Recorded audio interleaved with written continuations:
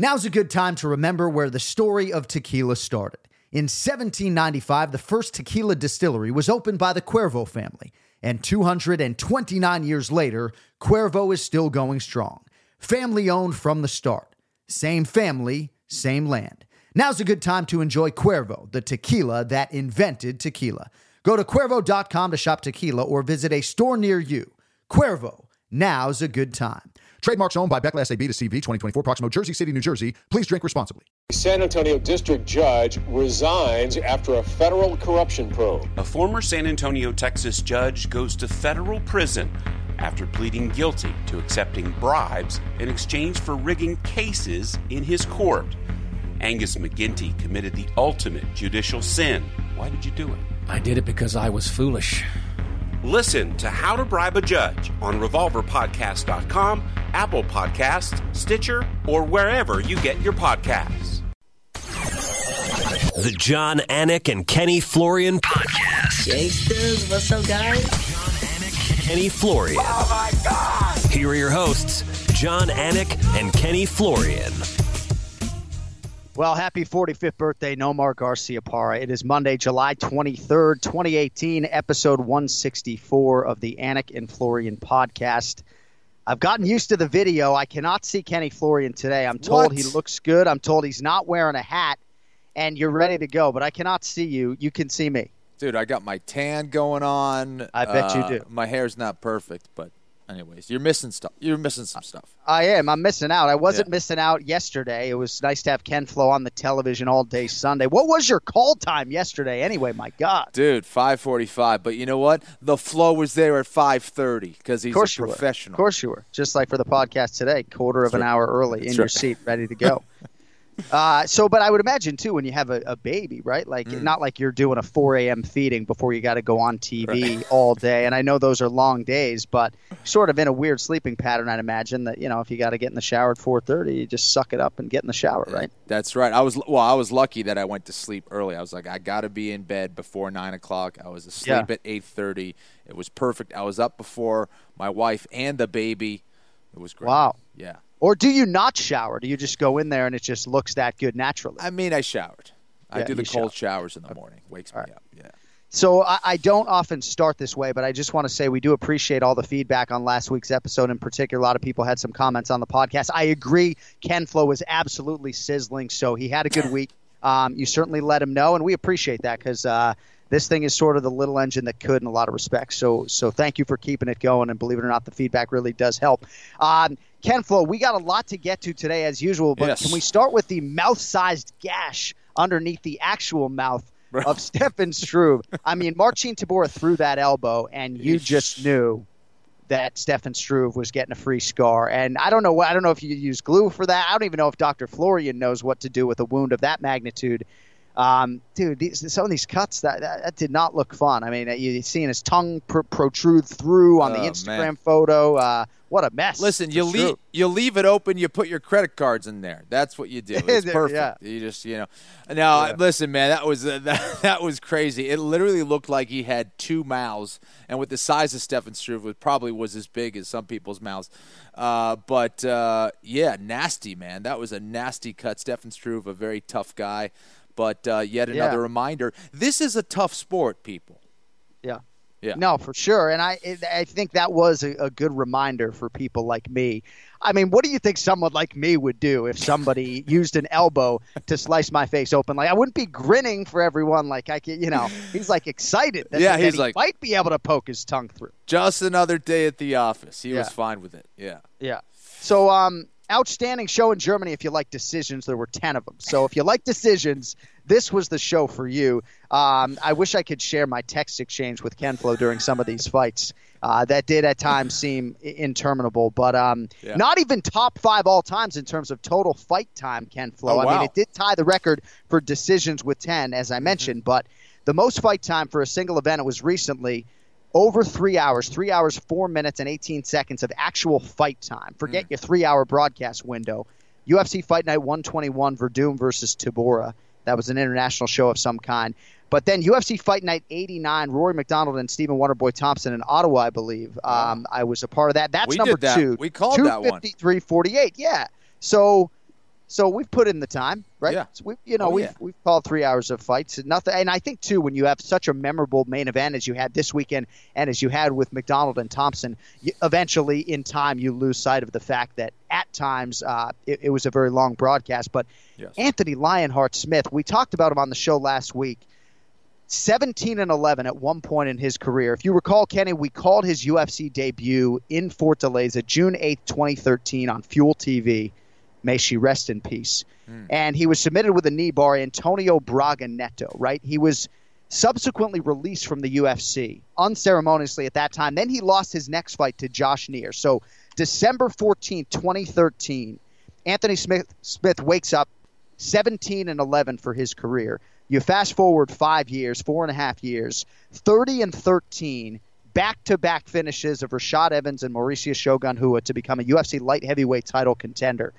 This is an incredible story, and you got to feel good for Lionheart. If you know the man, if you know the fighter, he's put in the time, he's paid his dues, and he's being rewarded handsomely here at this stage of his career flow. I love this story, and again, it's always impressive when someone has to leave the UFC and fight their way back. That's when you really know if they're really in this to win this, if they really love what they do. And Anthony Smith, I think, had 7 fights out of the UFC, outside of the UFC, in order to get back into the organization, proving that he deserved to be there.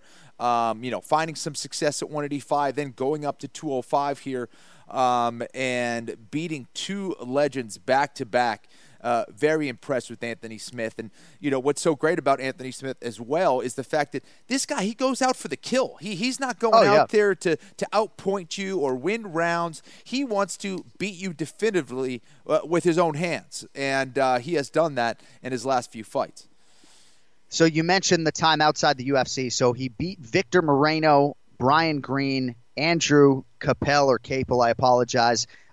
Beat Tim Williams back-to-back, then Brock Jardine, avenged the loss to Josh Neer, returned to the UFC, beat Leonardo Augusto Guimarães, setback against Mutanchi, but then beat Elvis Mutapcic, Andrew Sanchez in a memorable comeback and finish. Hector Lombard, all of these finishes, by the way, got set back by Thiago Marreta Santos, then decided the weight cut was enough and moved up to 205, where he has gotten rid of Rashad Evans and Mauricio Shogun Rua. So this is a huge result for Anthony Smith, and it happened pretty quickly for him, right? This is a guy who has lost a fight here in 2018, and here as we cross the midpoint of the year, as I mentioned, he becomes a light heavyweight title contender, immediately called out Alexander Gustafsson, and we're going to get into that story, but I guess at least as far as Anthony Smith is concerned, the Jimmy Manuwa fight seems to have legs, but he's getting a top 5 opponent, and for my money, he certainly earned one taking out Shogun Rua over the weekend. And he gets it. He's a guy who gets it. I immediately had Gustafsson's name in his mouth as soon as he got that microphone, and he knows exactly what he wants to do. No fear from Anthony Smith wanting to face Alexander Gustafsson. There's not a whole lot of guys that want to face Gus right now. Right. So the fact that he's calling out Gustafsson, obviously that's not going to come to fruition. But, again, this is a fighter's fighter. Very impressed with this young man, and also the fact that, his composure, time and time again is the kind of thing that wins him these fights. You mentioned that fight against Andrew Sanchez. You mentioned the other one against Hector Lombard. He came back to win that fight in the 3rd round by knockout, stopping those guys in the 3rd round. So this is a guy who knows how to stay composed, absolutely is proving that he deserves to be in the UFC, and he's in the right division now as well. And as you mentioned, he wants to fight Alexander Gustafsson on 13 days' notice, right? There are a lot of people that don't want to fight Gus at all and would love to avoid that guy like a plague. And Anthony Smith wants to fight him without a training camp to prepare for it, right? I think he understands the trajectory and what can happen if he beats the number 1 contender, Alexander Gustafsson, or at least the guy who I think is the number 1 contender. But that is the guy who is the most dangerous fight in that division for so many guys, Daniel Cormier chief among them.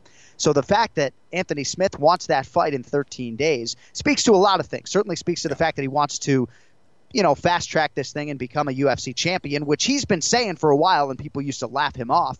But it also speaks to the fact that he just does get after it, and he feels like in a short notice situation, Alexander Gustafsson's got his hands full trying to prepare for Anthony Smith as well. So a lot of finishing skills. You got to like the submissions, Ken Flo, too, as well. I mean, this is a prolific finisher. A lot of different chokes and submissions in his arsenal as well. So lot of different ways to beat you and went to the power game to get Shogun out of there. Yeah, he has a tremendous amount of power, has a crazy chin as well. I mean, we've seen him get rocked and come right back. He will not go down without swinging at you. So he likes his chances in the pocket. This is a guy who's very dangerous in the clinch as well. Now, is he a perfect fighter?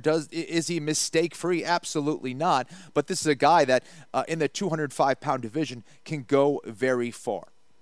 Yeah, and he'd be a big betting underdog, obviously, against Alexander Gustafsson, and that fight is not going to happen for more reasons than one. We'll get into that and more things here coming up, but let's not keep a good man waiting. Ray Longo hates being on hold. Let's get to the Ray Longo Minute. It's now time for the Ray Longo Minute. I want you to punch a hole in this fucking chest. That's what I want. The Ray Longo Minute. Starring Ray Longo. The John Anik and Kenny Florian podcast. So, Ray, I can't see you today. We like that you make the effort to be on video every week, but if you're ever driving and you need this to be an audio thing, we'd still appreciate that contribution as well, you know? No, I'm good. I'm sitting in front of the gym right now. Of course. Oh, so you're not in the office? Yeah, it sounds a little bit like there's some ambient noise. You want me to? Let me try to walk in the office. Hold on one sec. Maybe that'll make a difference. Oh, so now we're moving. So now it's a mobile minute here. Yeah, this is a mobile minute. It's the mobile Ray Longo Minute. Brings so much value to the podcast that we will wait as Ray Longo goes from outside his Garden City, New York gym, now back inside to his non-air-conditioned office. If you did listen to the episode last week, you know that Ray had a little hard time with the heat in the office, so perhaps he was trying to get outside today. And they don't have great Wi-Fi, Ken Flo. It's not like Meraki BJJ with that fiber optic shit, right? You get that fiber optics at Meraki BJJ. We got 8G at Meraki. 8G, not even out. I mean, the gym is so nice looking that there's got to be something like that or fiber optics or something. Can you even park like a Toyota Prius at Meraki BJJ? You're not allowed. No. Yeah. No. What about my Buick Encore? Negative. Negative. So while we're waiting for Ray, I think it's going to be very interesting to see what they do with Anthony Smith because Alexander Gustafsson is not going to be able to fight. It seems like there were reports that maybe on Friday he removed himself from 227. Of course, his initial opponent, Volkan Oezdemir, broken nose. He was out of the fight, so they were trying to find someone for Gus. Maybe Khalil Roundtree Jr. was going to be the guy, but ultimately that didn't appeal to Gus, or he has an injury that he has to deal with. He's making the media rounds today. Right. But since Anthony Smith isn't getting that fight, I think the Jimmy Manuwa fight makes a lot of sense and certainly would be entertaining. Listen, I think so as well. I think that's a great fight. Obviously, unfortunate, with whatever happened with Gustafsson. Again, it looks like he's injured or like you said. Again, what is the benefit for him, going from facing a guy who just fought for the belt in Volkan Oezdemir against, facing someone like a Khalil Roundtree or maybe even Anthony Smith. Maybe not a whole lot of upside, but right. I think, listen, I don't know if Daniel Cormier is going to defend the belt at 205 pounds. So all these fights are very important in that division. And it's going to be interesting to see what happens both with Daniel and his belt at 205 and these fights that could potentially happen. But I really love the Anthony Smith and Jimmy Manuwa fight. Both those guys can crack. Both those guys are going to try to keep it standing, and one of those guys will get knocked out. As far as Gustafsson being ready or not ready, it seems like there's an injury there, so he wasn't going to be able to fight. But I think a lot of people would like to see these number one contender types, like an Alexander Gustafsson, take on a guy like Anthony Smith, who has some momentum and just beat a guy in the top 6 or 7 who had won 3 fights in a row, right? Like, a lot of people want to see these fighters be ready to go. If they're scheduled on a fight card to preserve their status as a number one contender type, they want to see these fighters compete. But it's just not that simple equation. Yeah. And I think you hit the rub when you talked about the upside for Alexander Gustafsson. We can certainly outline the downside of fighting Khalil Roundtree Jr. or someone as dangerous as Anthony Lionheart Smith for Alexander Gustafsson, right? But I do think, generally speaking, there's an old school philosophy to a lot of these fans, and perhaps there's some ignorance there, but they want to see these guys compete. You know, they want to see if you're on 227, I am paying on pay-per-view. I want to see Alexander Gustafsson, and if it's going to be Anthony Smith, so be it, not my problem. And I think it's easy as a fan to sit there and be of that mentality. Right. And listen, there's got to be some kind of a balance between having fights that make sense, meaning like similarly ranked opponents in that division, having some kind of meaning with that fight, if there's a storyline leading up to it. And also finding the balance between the fights that people want to see, the fights that are going to deliver action for the fans who are paying money to see these guys throw down. So there needs to be that balance. And, you get a guy like a Khalil Roundtree and Anthony Smith who might not be in the top 5, but those guys are very dangerous fights for anyone in that division. And for guys who are looking for that shot at the belt, they're going to, weigh the risk and reward and go, I don't know if that makes sense for me. And obviously there's a lot more people involved in making these decisions besides the fighters. You get the coaches and the UFC, of course, and all the people, the management that makes those decisions. That's why it can be very difficult for a lot of these fights to be made. And that's why you have to be impressed with what the UFC has done over the years to make a lot of these fights happen. We see it we've seen it in boxing so many times, all these fights that, everyone wants to see, and they don't get put together, or they don't get put together until like 5 years later down the line. Right. Ray Long, are you there again? I'm there. I'm raring to go. Oh, you sound good now. There we go. Yeah, look at this guy. Look. So were you just trying to sneak this thing outside today because the office is hot? Oh no, it's a little better than last week, but we're in a bigger office today. So how about the slot machine on Stefan Struve's chin, huh? Oh my God! I tell you, I didn't see a lot. I saw the last 2 fights. I saw parts of that fight, so I missed. I actually missed that. Man, I do like cuts, right? Like as a fan and as a fan of combat, I get excited about cuts, and I was getting excited about that cut over the weekend. So we were talking about Anthony Lionheart Smith, and I don't want to spend too much of your time on this because I want to get some updates on some of your guys, but this is a guy who in 2014 was down and out. He got cut by the UFC after 1 fight, then lost his next fight. He was 17-11. And here he is 4 or 5 years later, 30-13, and on the brink of contendership here, or potentially an eliminator-type fight. Just a feel-good story for me, and I think this is one of the stories in MMA that you can really get behind here. Yeah, no question about it. And I think because he survived all this time, he's going to be a real dangerous guy, man. Very dangerous. Well, obviously he is dangerous, but I think he's gotten losses behind him. He's got, everything he needed to get to where he's at, and it didn't deter him. It's going to make him a really tough fighter to deal with. He's got Mark Montoya. He's down there with Camozzi and those guys. So I think that guy's one of the most dangerous guys in that division right now.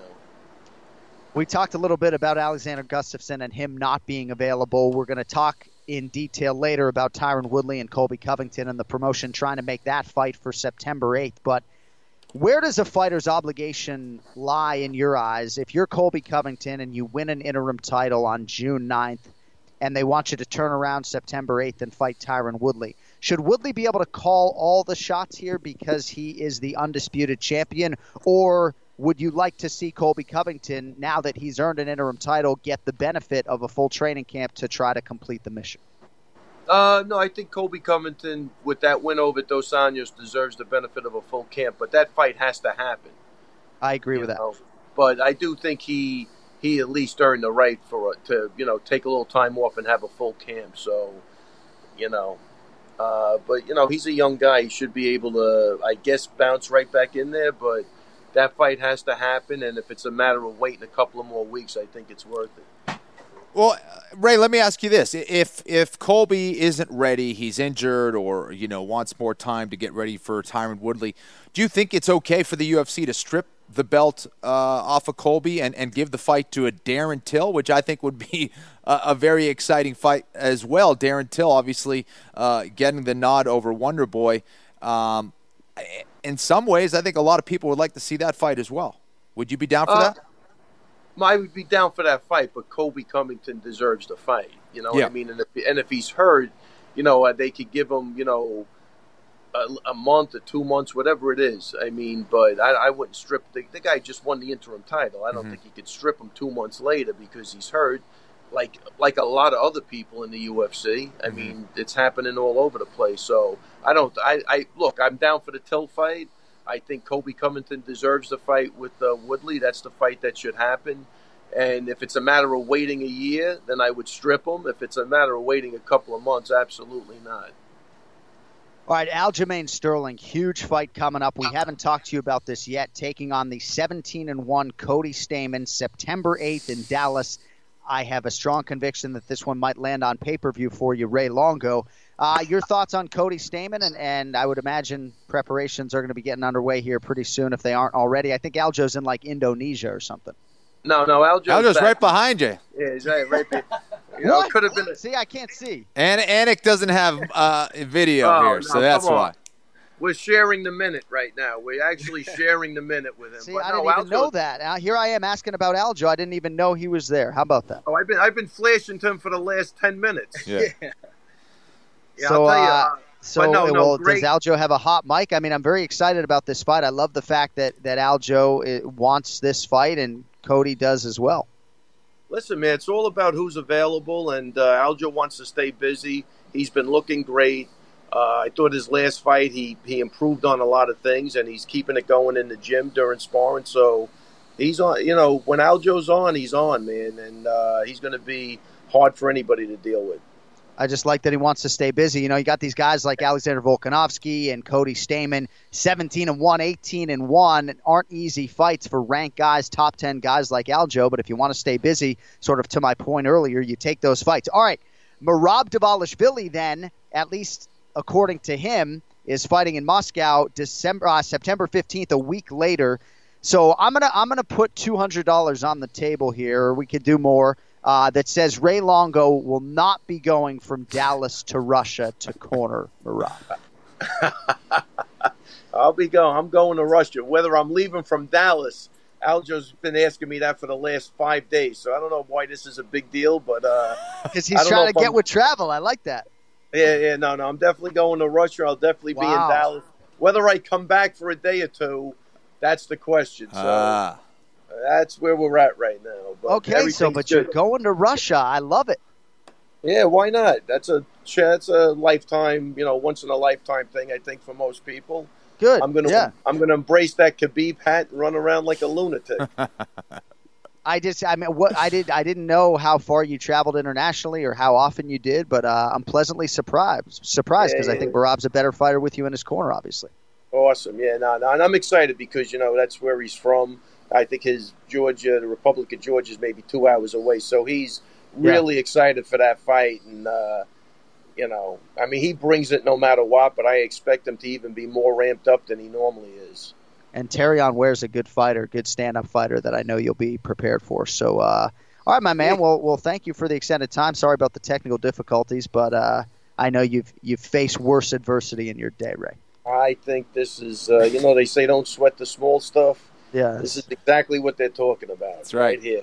And we're not sweating, Kenny. Never. We got ice in our veins, Ray.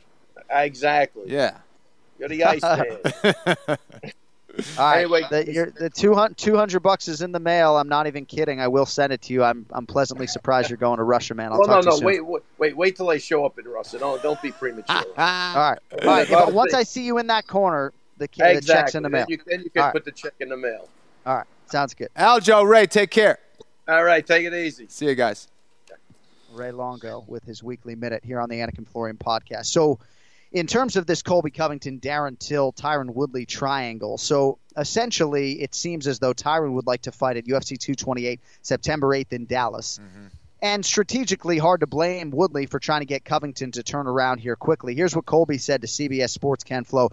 We're looking at doing it in November, December. I need a little time off. I need to do a little recovering. I'm only human, man. I got to get a little vacation. I just can't keep running my body through the ground, going through training camps. You have to be strategic, and November, December works for me. I had little health issues after my fight. I'm getting those taken care of, and by the year's end, I will unify my belt and retire Tyron Woodley for good. So depending on which angle you approach this from, it's easy to make an argument. If you're the UFC, the promoters, certainly they need fights. Mm-hmm. If you're Tyron Woodley, as I mentioned, maybe you're trying to get Colby Covington to turn around quickly.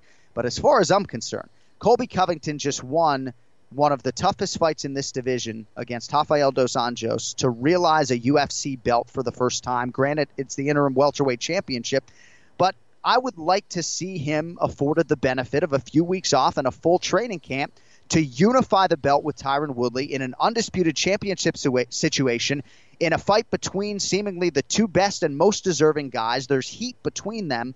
Like, what am I missing? I mean, I love Darren Till. I think that's an amazing fight. And maybe if he had made weight for the Stephen Wonderboy Thompson fight, I wouldn't feel so convicted about this. But how do you not make Woodley versus Covington?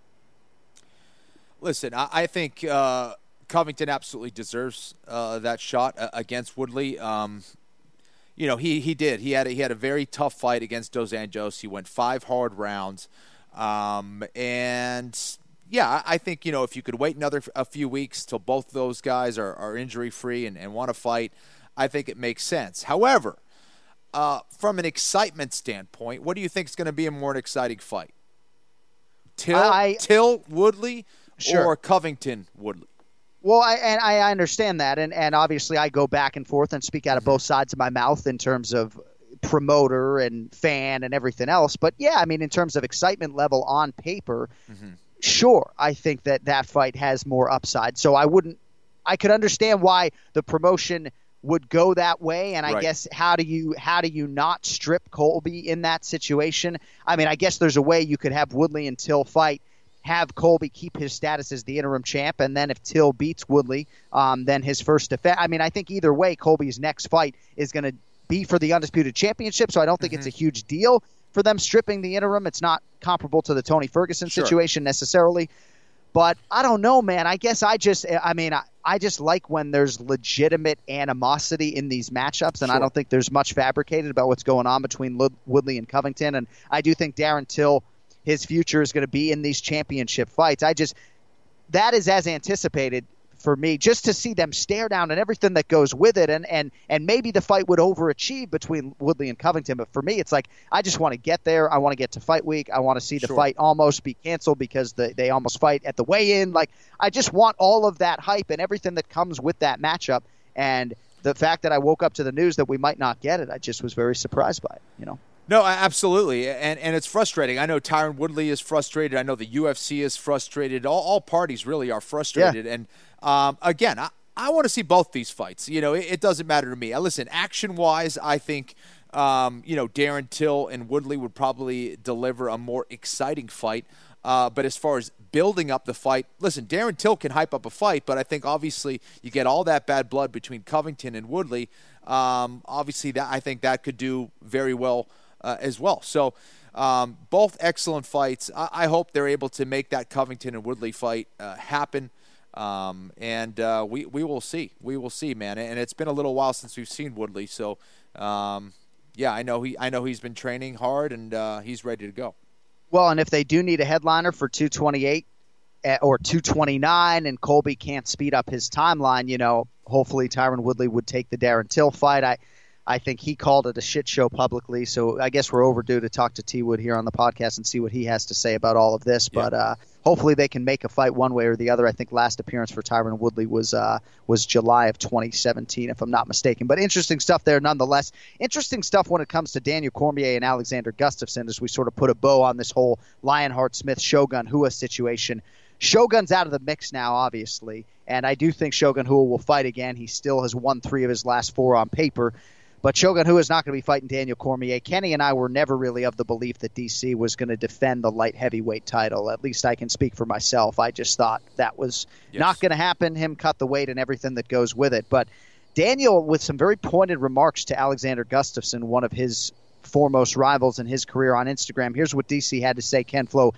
Dear Alex, I don't know what happened to you going back to the Rockhold situation. You've always been a stand-up guy, but your behavior changed from calling a guy out the day after he got knocked out to now offering to fight me, knowing I have a broken hand after Volkan couldn't go. Now you've turned down Jan, turned down Khalil, all while calling for a heavyweight title fight. And now moments after Anthony Smith does his work like an animal, you decide you're hurt. Man, I respect you as a fighter. I will always be grateful for October 2015, but you and I won't share the octagon again. I'm disappointed in whom you've become. You're so entitled, man. I can't deal with delusional people. Good luck recovering. Our time has passed. See you from the commentary table, DC. # we go our separate ways. With a picture of them literally from their fight at UFC 192 walking in different directions. So we thought the rematch was a huge reach and wasn't going to happen between DC and Gustafsson to begin with. We also now know that Gustafsson reportedly informed the promotion before the Anthony Smith result even happened that he was not going to be competing at UFC 227. So there is that layer to it as well. But your thoughts, Ken Flo, on what Cormier had to say about Gustafsson and his line of thinking on a lot of these things? Listen, I think Daniel's probably frustrated. If you want to build up fights, you need a guy who's going to come in, who's going to be reliable, who's not going to be injured, a guy who has been pretty consistent, that's bringing a fan following into the fold because you want the biggest fight possible. Now, Gustafsson, that aside, Gustafsson is a tough out. He is a tremendous fighter, a guy who can absolutely be a champion in that division. We can bring up the fact that his fight against Daniel Cormier was very close. His fight against John Jones was even closer. He could have won that fight. A lot of people believe he actually won it. It was an unbelievable fight. He's a great fighter, but he hasn't been very consistent lately. And I know him. I know his manager, both great people. But it's going to be tough to ask for these big fights if you haven't been that consistent and if you can't build up a good fight. And I know he's asking for that fight. He's doing his best in that regard, but not being consistent and being injured consistently isn't the best way to build up a fight and ask for a championship fight. Right. No, I think those are all fair points. And yes, I know his manager as well, Nima. So good eggs, good people, yes. And outstanding fighter. I mean, when I'm having a conversation about the best fighters in UFC history to have never been belted with an undisputed title, I mean, that conversation for me starts with guys like Alexander Gustafsson, yes. Chad Mendes, and the rest. All right, back to that stuff in a second. Quickly, though, support for the Anik and Florian podcast comes from our friends at Rocket Mortgage by Quicken Loans, America's premier home purchase lender. Let's talk about buying a home. It can be one of the most important purchases you will ever make. But today's fluctuating interest rates can leave you with unexpected higher payments, which can turn a great experience into an anxious one. That's why Quicken Loans created their exclusive power buying process. So here's how it works. They check your income, assets, and credit to give you a verified approval. This gives you the strength of a cash buyer, making your offer more attractive to sellers. Once you're verified, you qualify for their exclusive Rate Shield approval. They'll lock your interest rate for up to 90 days while you shop for your new home. Then once you've found the one, if rates have gone up, your rate stays the same. But if rates have gone down, you get to keep that new lower rate. Either way, you win. It's the kind of thinking you'd expect from America's largest mortgage lender. So to get started, go to rocketmortgage.com/Anik, rocketmortgage.com/ANIK. Rate Shield approval only valid on certain 30-year purchase transactions. Additional conditions or exclusions may apply based on Quicken Loans data in comparison to public data records. Equal housing lender, licensed in all 50 states, and MLSConsumerAccess.org, number 3030. All right, now we go to the guest line, and joining us, good friend of the program here, folks. He is the Pro Fighters head Brazilian Jiu-Jitsu coach at American Top Team, Grandmaster Carlson Gracie, 5th degree Jiu-Jitsu black belt, and a man who this past weekend won his final mixed martial arts fight at a ripe 45 years old. The great Parrumpa Marcos D'Amata is with us. My man, how are you? How you doing, guys? Thanks for having me. It's an honor to be here for the first time. If I knew that just I had to retire to be in the podcast, I would have done it earlier. I regret that we haven't had you on sooner. I know at times we've talked about bringing you on just from a coaching standpoint, and we'll get into some of that. But I want to talk about the MMA fight and wish you congratulations, because you're a guy who didn't make your pro MMA debut until it was 2 weeks after your 34th birthday. And as I understand it, you really started fighting just to become a better coach to pro mixed martial arts athletes. Correct. Yes. To be in a room with killers, you have to excel yourself. And in the early stages of the American Top Team, I had to teach guys, black belts, to go to mixed martial arts, important fights like Jay-Z or Aurelio or Hermes Franca, Wilson Gouveia, and all Thiago Pitbull Alves, Gleason Tebow. So I knew that I had to excel myself on my jiu-jitsu game. So for that, I started training with them, and I was kind of like doing pretty well, on the mat. So I said, I'm going to test a little bit, to see if my game is going to be good enough for MMA so I can keep evolving. And that turns into like an obsession that to get better and better for them and maybe fight. The original idea was actually just 5 fights, but now I ended up my career with 15 fights, which I'm really glad that I've done it. You know, Parrumpa, it's inspiring, man, what you've done. And obviously this weekend you fought, you were successful. How did it go for you, man? I mean, it was really hard, Kenny, because 3.5 weeks ago I was in Europe teaching a lot of seminars, and both of you guys know how traveling affects your training, how traveling affects your dieting, your sleep, and unfortunately I don't travel business class, so in and out of the airplanes were a hassle for me, Yeah. So when I got back home, it was 3.5 weeks to prepare for a fight against a guy that could be my son. He was 25 years old. Wow. I'm 45. Obviously he was not a monster, a very skewed individual, but just being 20 years younger than me, everything is more difficult. Everything is a fight for every inch of every single second of the fight, And the weight cut was horrible. I had a few incidents that I was not proud of, but I had to do to make sure that I give example that I was going to make 46, and come out, give an example to the young fighters that it doesn't matter. Your contract weight says 146, you have to make it. Right. I recover as much as I could. I recover as well as I could. And I think at the end of the day, my experience took me to the win and to the submission that I always wanted, Yeah, well, it was another beautiful display of jiu-jitsu, man. And, for you, coming from that jiu-jitsu background, how have you seen jiu-jitsu, I guess, advance and, just going from what you knew as jiu-jitsu to what the sport is now, and also how it's evolved from sport to the mixed martial arts element. Can you talk about that a little bit? Absolutely. In my opinion, there's 3 ways that you can approach jiu-jitsu. And those 3 ways are completely different than each other, even though it may look for a bystander, it look like the same, but it's not. One approach is the jiu-jitsu with the gi, which we have all the tournaments, the competitions, the sport jiu-jitsu. And then after that, you always go into a phase of the no-gi grappling, which is another part of jiu-jitsu, which is obviously you don't have a gi. There's a lot more leg attacks and some things that you're not allowed to do in the gi, but you are allowed to do a no-gi. And then on top of that, different than the other 2 ones, is the jiu-jitsu for MMA.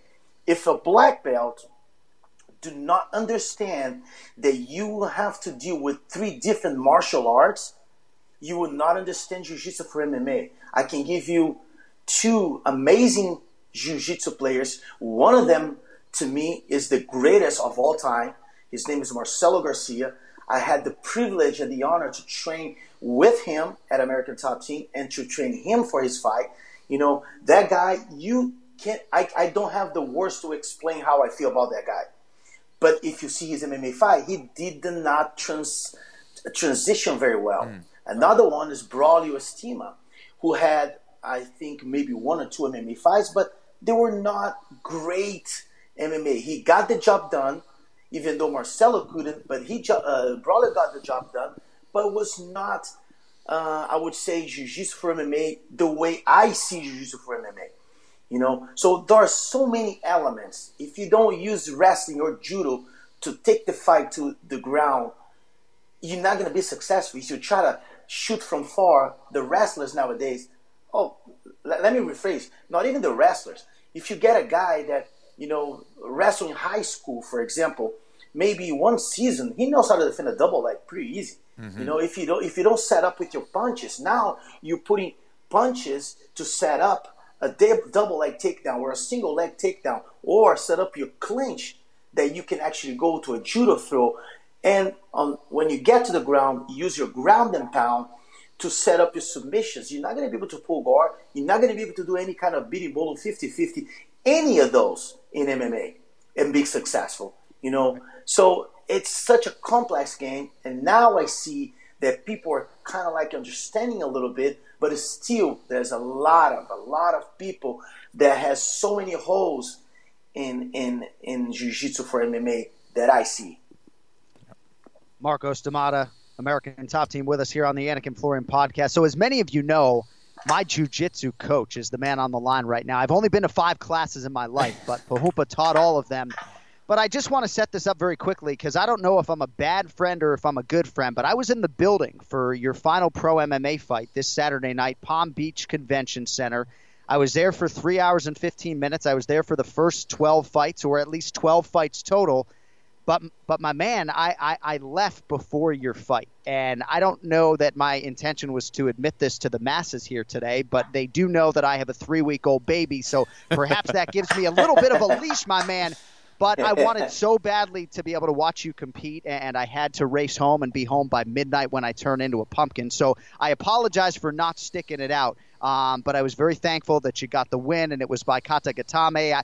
My research tells me maybe the first head and arm choke win of your MMA career as a pro. Is that true or not?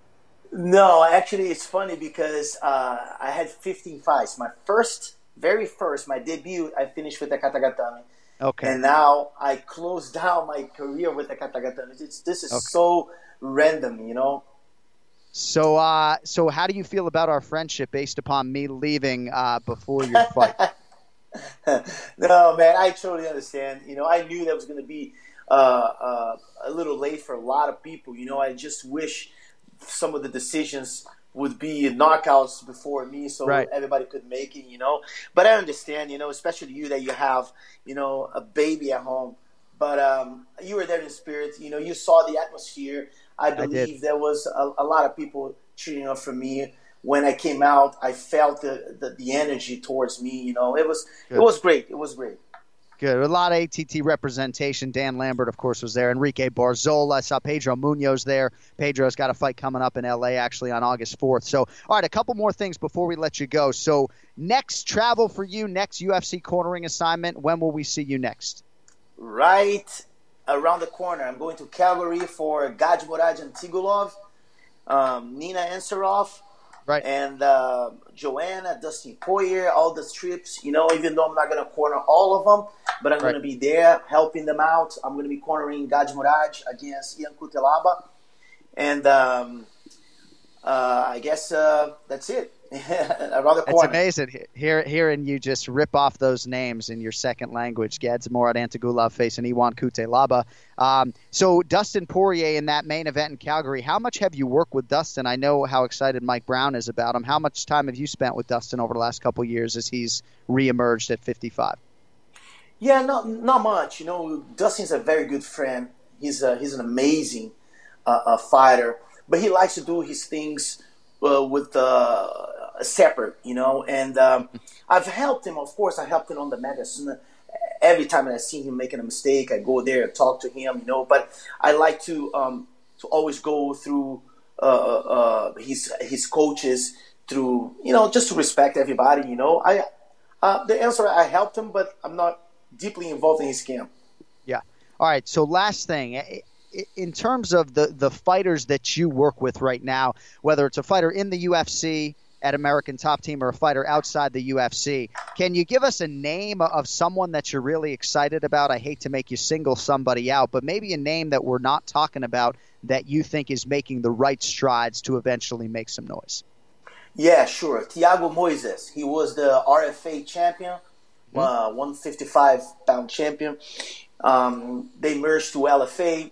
Unfortunately, he lost his belt, but he came back last show with a beautiful submission win. He had the submission of the year, the helicopter armbar. I think it was a couple of years ago. You know, he's a monster. He's a guy that you guys should be looking up to. You know, I think he's going to shake a little bit of the division because he's the real deal. He has jiu-jitsu, he has striking, he has wrestling. He's really young, even though he looks 40, but he's like 22, you know. But he's a monster. He's going to be the one that I'm really excited about. All right, man. Well, congratulations on a big weekend. I have not ordered the Dolomer mats for my garage yet. I'm trying to strengthen my core first, but as soon as I do that, we're going to start those privates in my garage. God fucking help me, but we're going to do it. For sure. And I was really looking forward to go to LA next week because I was going to visit Meraki BJJ. Yes. But unfortunately, I'm not going to LA. I'm going to New York for Rashid. Oh, man. Yeah, for the another show for the PFL. Pedro Munoz, who was in my corner in my fight, he's going to be taken care of right there. But I'm looking forward to visit you, Kenny. Dude, please. You're always welcome, man. And parabéns, man. That's awesome, man. You're an inspiration. Thank you so much, guys. Marcos de Matta, congrats on going out in style, man. Your son with you there in the cage. What a moment. Very happy for you, man. Thank you so much. Honored to be here, guys. I'll see you guys soon. Take care, brother. There he is, Marcos de Matta, Parrumpa. Originally Parrumpinha, because right. Ken Flo knows. And Kenny, can you just say Parrumpinha for our audience if you don't mind? Parrumpinha. Oh, this just sounds so fucking good off your tongue. So, according to Rafael Diaz, fellow mixed martial artist, American top team member and friend of Parrumpa, and this comes from like an internet chat room, but Parrumpinha came about because there was a famous figure in Copacabana where Parrumpa spent most of his childhood days. Parrumpa was a family name and looked a lot like Marcos, so his friends started calling him Parrumpinha, which is small Parrumpa, and it seemed he graduated to Parrumpa, and now he is affectionately known in the MMA world as Parrumpa. Yes. Hell of a jiu-jitsu coach. Yep. And I can speak from personal experience a little bit, of course, but big picture, he trained a lot of UFC guys and names that you've heard of. Nina Ansaroff, you heard, going to compete soon. Antonio Carlos Jr., who may not get a slot at UFC 227, but good egg right there. And what a pussy I am for leaving early, Ken Flo. I mean, now is the time of the show where I defend myself a little bit. So I was going to be gone from 7 to midnight, okay? So I missed out on bedtime, right? My wife's got 2 daughters, 6 and 5, and then our newborn. So, I mean, I show up. I was there at 8 o'clock. He said he was going to fight around 10. I didn't know he was in the main event, So 10 o'clock comes and goes. Yeah, I'm fighting it, man. I'm exhausted. You missed a lot. You missed a lot of my fights as well, all right? I mean, we didn't know each other at the time, but, still, you missed them. So I went back and watched every goddamn one of them. I couldn't find footage of Parrumpa's win over the weekend, but – yeah, I mean, so 11 o'clock rolls around, and I'm like, you know what? I got to go. There's another fight. Man. It wasn't walking until 11:45. I don't know what to tell you. The local shows you can never predict, man. They go so long. It's a mess.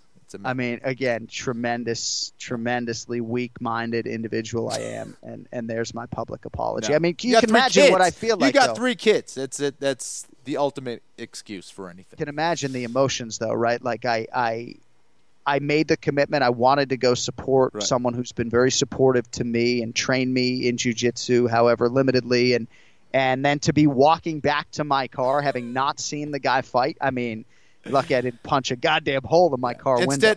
Instead, you supported guys you didn't know for 3 hours and 15 minutes. Yeah, right. Exactly. Right. Yeah, I did. And I'm just hoping that they get to the big show so I can say, hey, you know what? July 21st of 2018, I was there at the Palm Beach County Convention Center when you went the distance with that other guy. All right. Good stuff there from Parrumpa. Last thing before we spin this thing forward to the main event challenge and what is a big weekend in Calgary, I want to get your thoughts on this co-main event between Glover Teixeira and Corey Anderson because you picked Corey Anderson about a plus 180 or so underdog. I know Mark Henry texted me right after the fight. He said, I thought the price would have been a little sweeter for Corey, but this was a huge win against a very strong grappler in Glover Teixeira. Yeah. And I thought largely a near-perfect performance from Corey Anderson on short notice, worked the jab very well. And when he gets that body locked with his persistence and his cardio and everything else, Corey Anderson's a real problem. We've said it on these airwaves for a long time that depending on the matchup, Corey Anderson is going to be a real threat to a lot of these 205ers. Well, he was worth the underdog bet because of the way he matched up against Glover Teixeira. Glover is dangerous on the feet. He definitely hits harder than Corey Anderson, has more experience there. And he is a Brazilian Jiu-Jitsu black belt, but he doesn't really get the job done when he's on his back. From his guard, he is not as much of a threat than when he's on top on the mat. And for Corey Anderson, the wrestler, he was able to set up his takedowns very well. He put together those chain takedowns, able to get those mat returns, and was frustrating Glover consistently. And Glover has been slowing down. He's later in his career, obviously. He's been fighting a very long time. Corey had youth on his side. And it was won or lost. With the wrestling, Corey was able to, hit those takedowns consistently and won the fight. So Yeah, it was a good performance from Corey, and one that's definitely going to give him a lot of confidence moving forward. I think for Corey, he came into this game with not a whole lot of experience, and now getting a big win like that over the number 3 guy in the world in that weight class is only going to give him more confidence moving forward. And Mark Henry said to me, Kenny, that they're 15-1 in their last 16. I don't know if that's UFC or just overall MMA, but for that Mark Henry, Ricardo Almeida-led squad, 15-1 over their last 16. And, of course, they'll be cornering Eddie Alvarez in the main event this weekend. Yes. All right, final thing on the Germany show. And it's going to be a forgettable show in a lot of respects just because a lot of the fights went the distance. But I just wanted a final thought on Stefan Struve because at least if social media is any indication, there was a lot of frustration with this performance. And Struve needs to hit the reset button, obviously, and he sort of maybe hinted that he would step away from mixed martial arts and either prevent further damage, and maybe he's exhausted this window. I think it seems very clear to people that he's not going to realize a UFC heavyweight championship. And when you see him sort of idling in space and not leaning on an educated jab 20 fights into a UFC career, I can understand why frustration creeps in for a lot of fans. Your thoughts on Stefan Struve's effort here in defeat to Marcin Tybura? Yeah, well, this is definitely in line with what I was saying yesterday. I couldn't agree with you more. I feel like a guy like Stefan Struve, who came into this game, at like 20 years old in the UFC, I thought we saw a huge future for him, and I thought he could really be developed well. Again, I don't know if this is a lack of work ethic on his part. I don't know if it's maybe him not clicking with some of the coaches or whatever it is, but Stefan Struve should be way better than what he's showing out there. That is clear. He has this huge frame, almost 7 feet tall, a long reach, tied with the second longest reach in the UFC, and he's not able to keep guys on the outside. His wrestling should have shown that it was way better. You can't give up takedowns to a guy like Marcin Tybura like that. You just can't. And then to be rendered completely ineffective off of your back, I mean, Marcin is a good fighter, but if you want to be elite, and this is no disrespect for Tybura, you got to beat guys like that. You got to beat guys like that, especially if you've been in the game this long and have that amount of experience. And I don't think it's a terrible idea for Stefan to retire. And he's still young, but at least get something else going in his life that he could start because he just hasn't improved the way he should. He should be way better as a fighter than what he showed yesterday. And at times I have certainly felt his love for martial arts and perhaps there would be some coaching in his future, or he just wants to step away completely, right? I mean, I don't know that he has the bug for any of these individual arts the way you do for jiu-jitsu. It was going to be a cornerstone of your life from the day you first hit a mat, right? You just sort of get that bug. I don't know. We'll see. But he seemed to hint that he wanted to sort of step away completely, and would be hard to argue, I think, with that line of thinking based upon recent results, but just a really good guy and a guy who a lot of people thought he could maximize his utility and his 7-foot frame and really cause some headaches in the heavyweight division. Instead, he's been on the wrong end of a lot of those headaches. But good show in Germany. It's going to be remembered, obviously, for Anthony Lionheart-Smith and happy for him and what he was able to accomplish there over the weekend. But Calgary beckons to that end. Let's get to the main event challenge.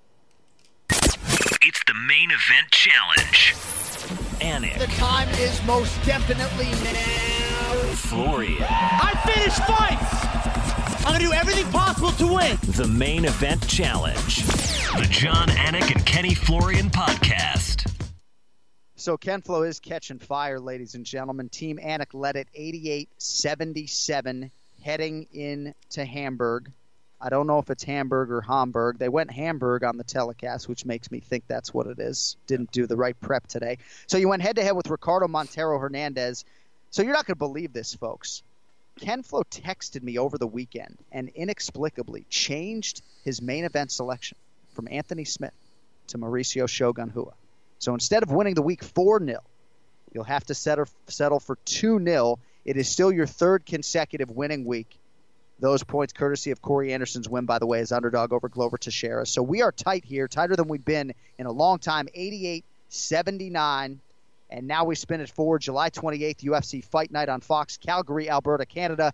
And with us to make picks today from Northeast Maryland, Tommy Phelan is with us. Tom, how are you, man? I'm doing well. How are you guys? We are doing well. We appreciate you listening to the show and obviously you hopping on. I know we've had you in the queue for a while, so thanks for your patience. Let's get to this main card. It's a good one coming up this weekend.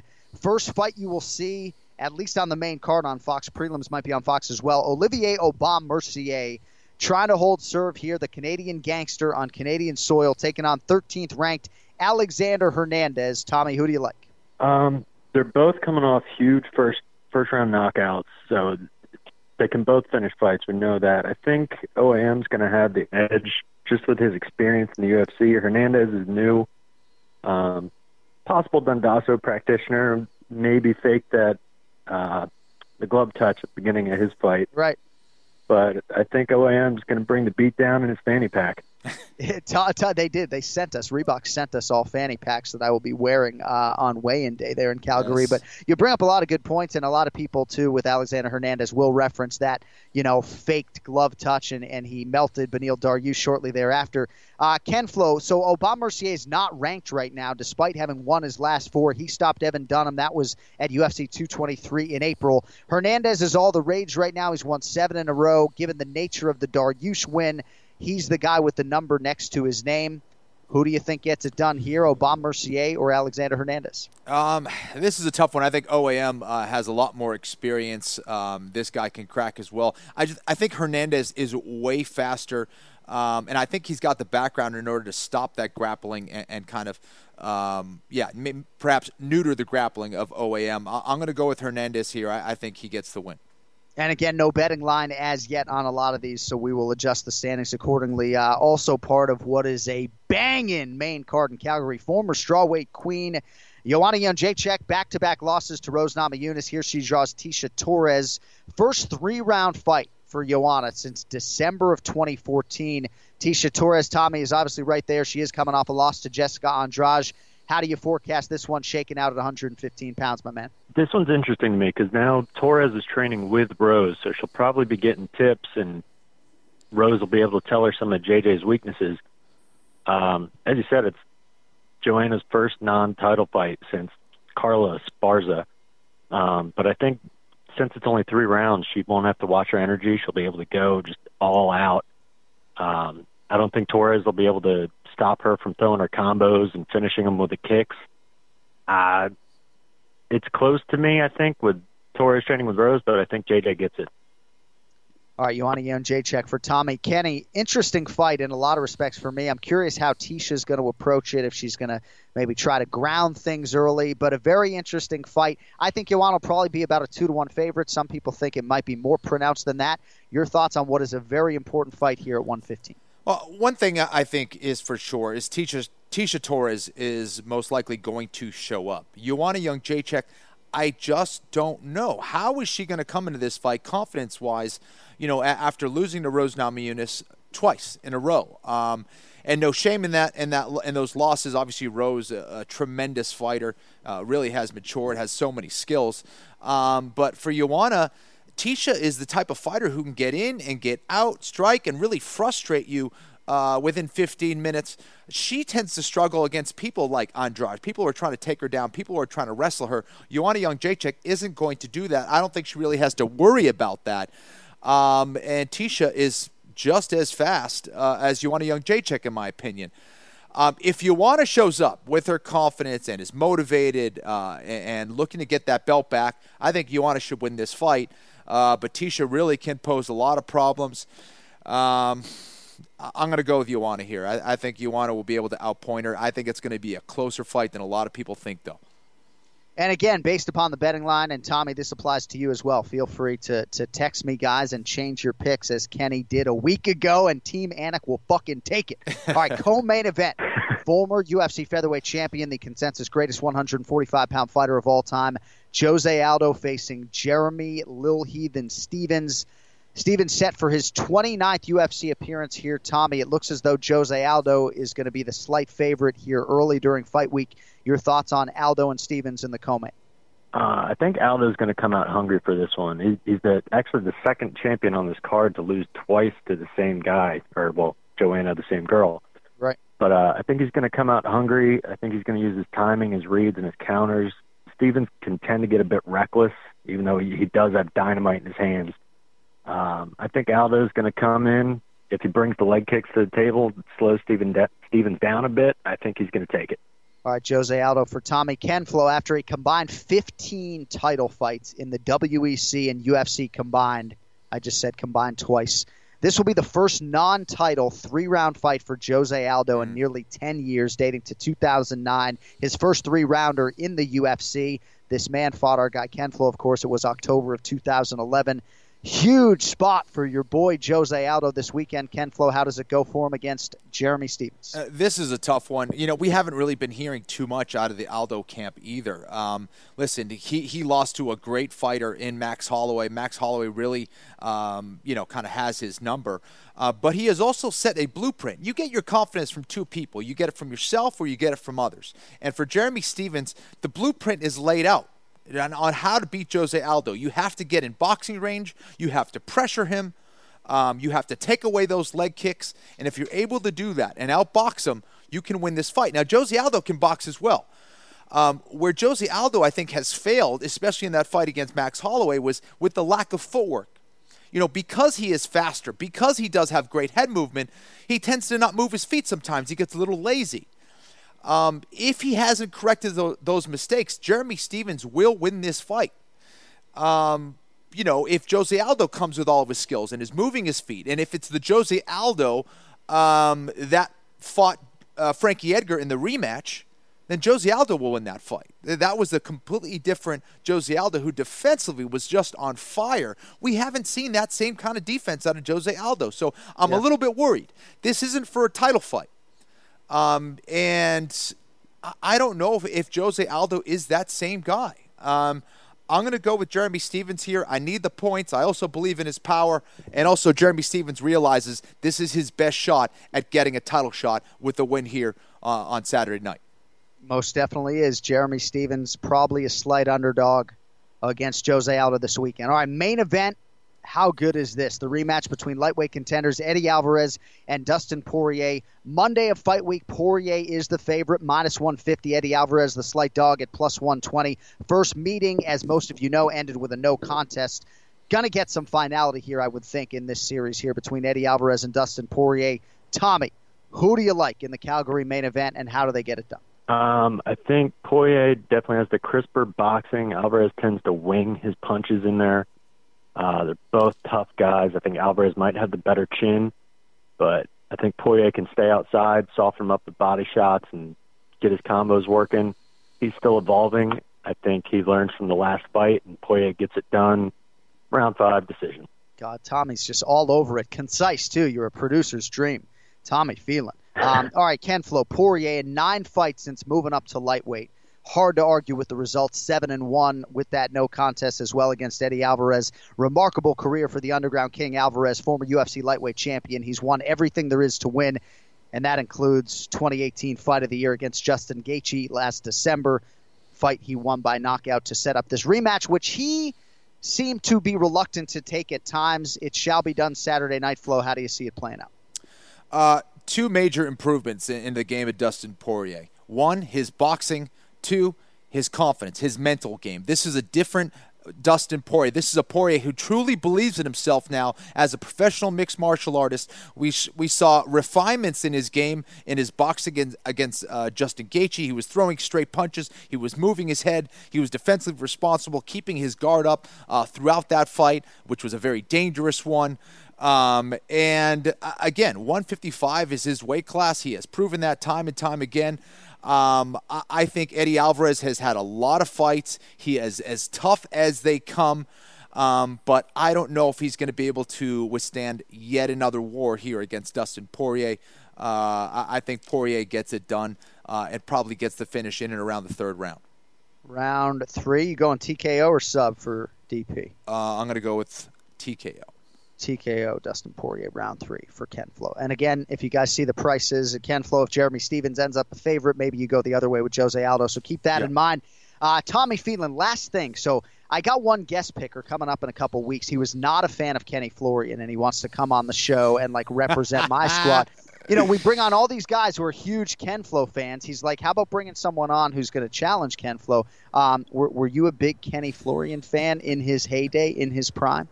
Oh, back in WEC, through his early UFC career, up until he retired, he finished fights and did whatever it took to win. I'm a huge Kenny Florian fan.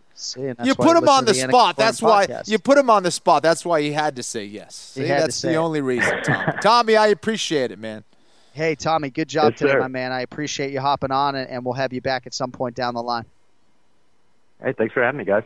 Good job. Tommy Phelan with us on the Anik and Florian podcast. All right, that is going to do it for today.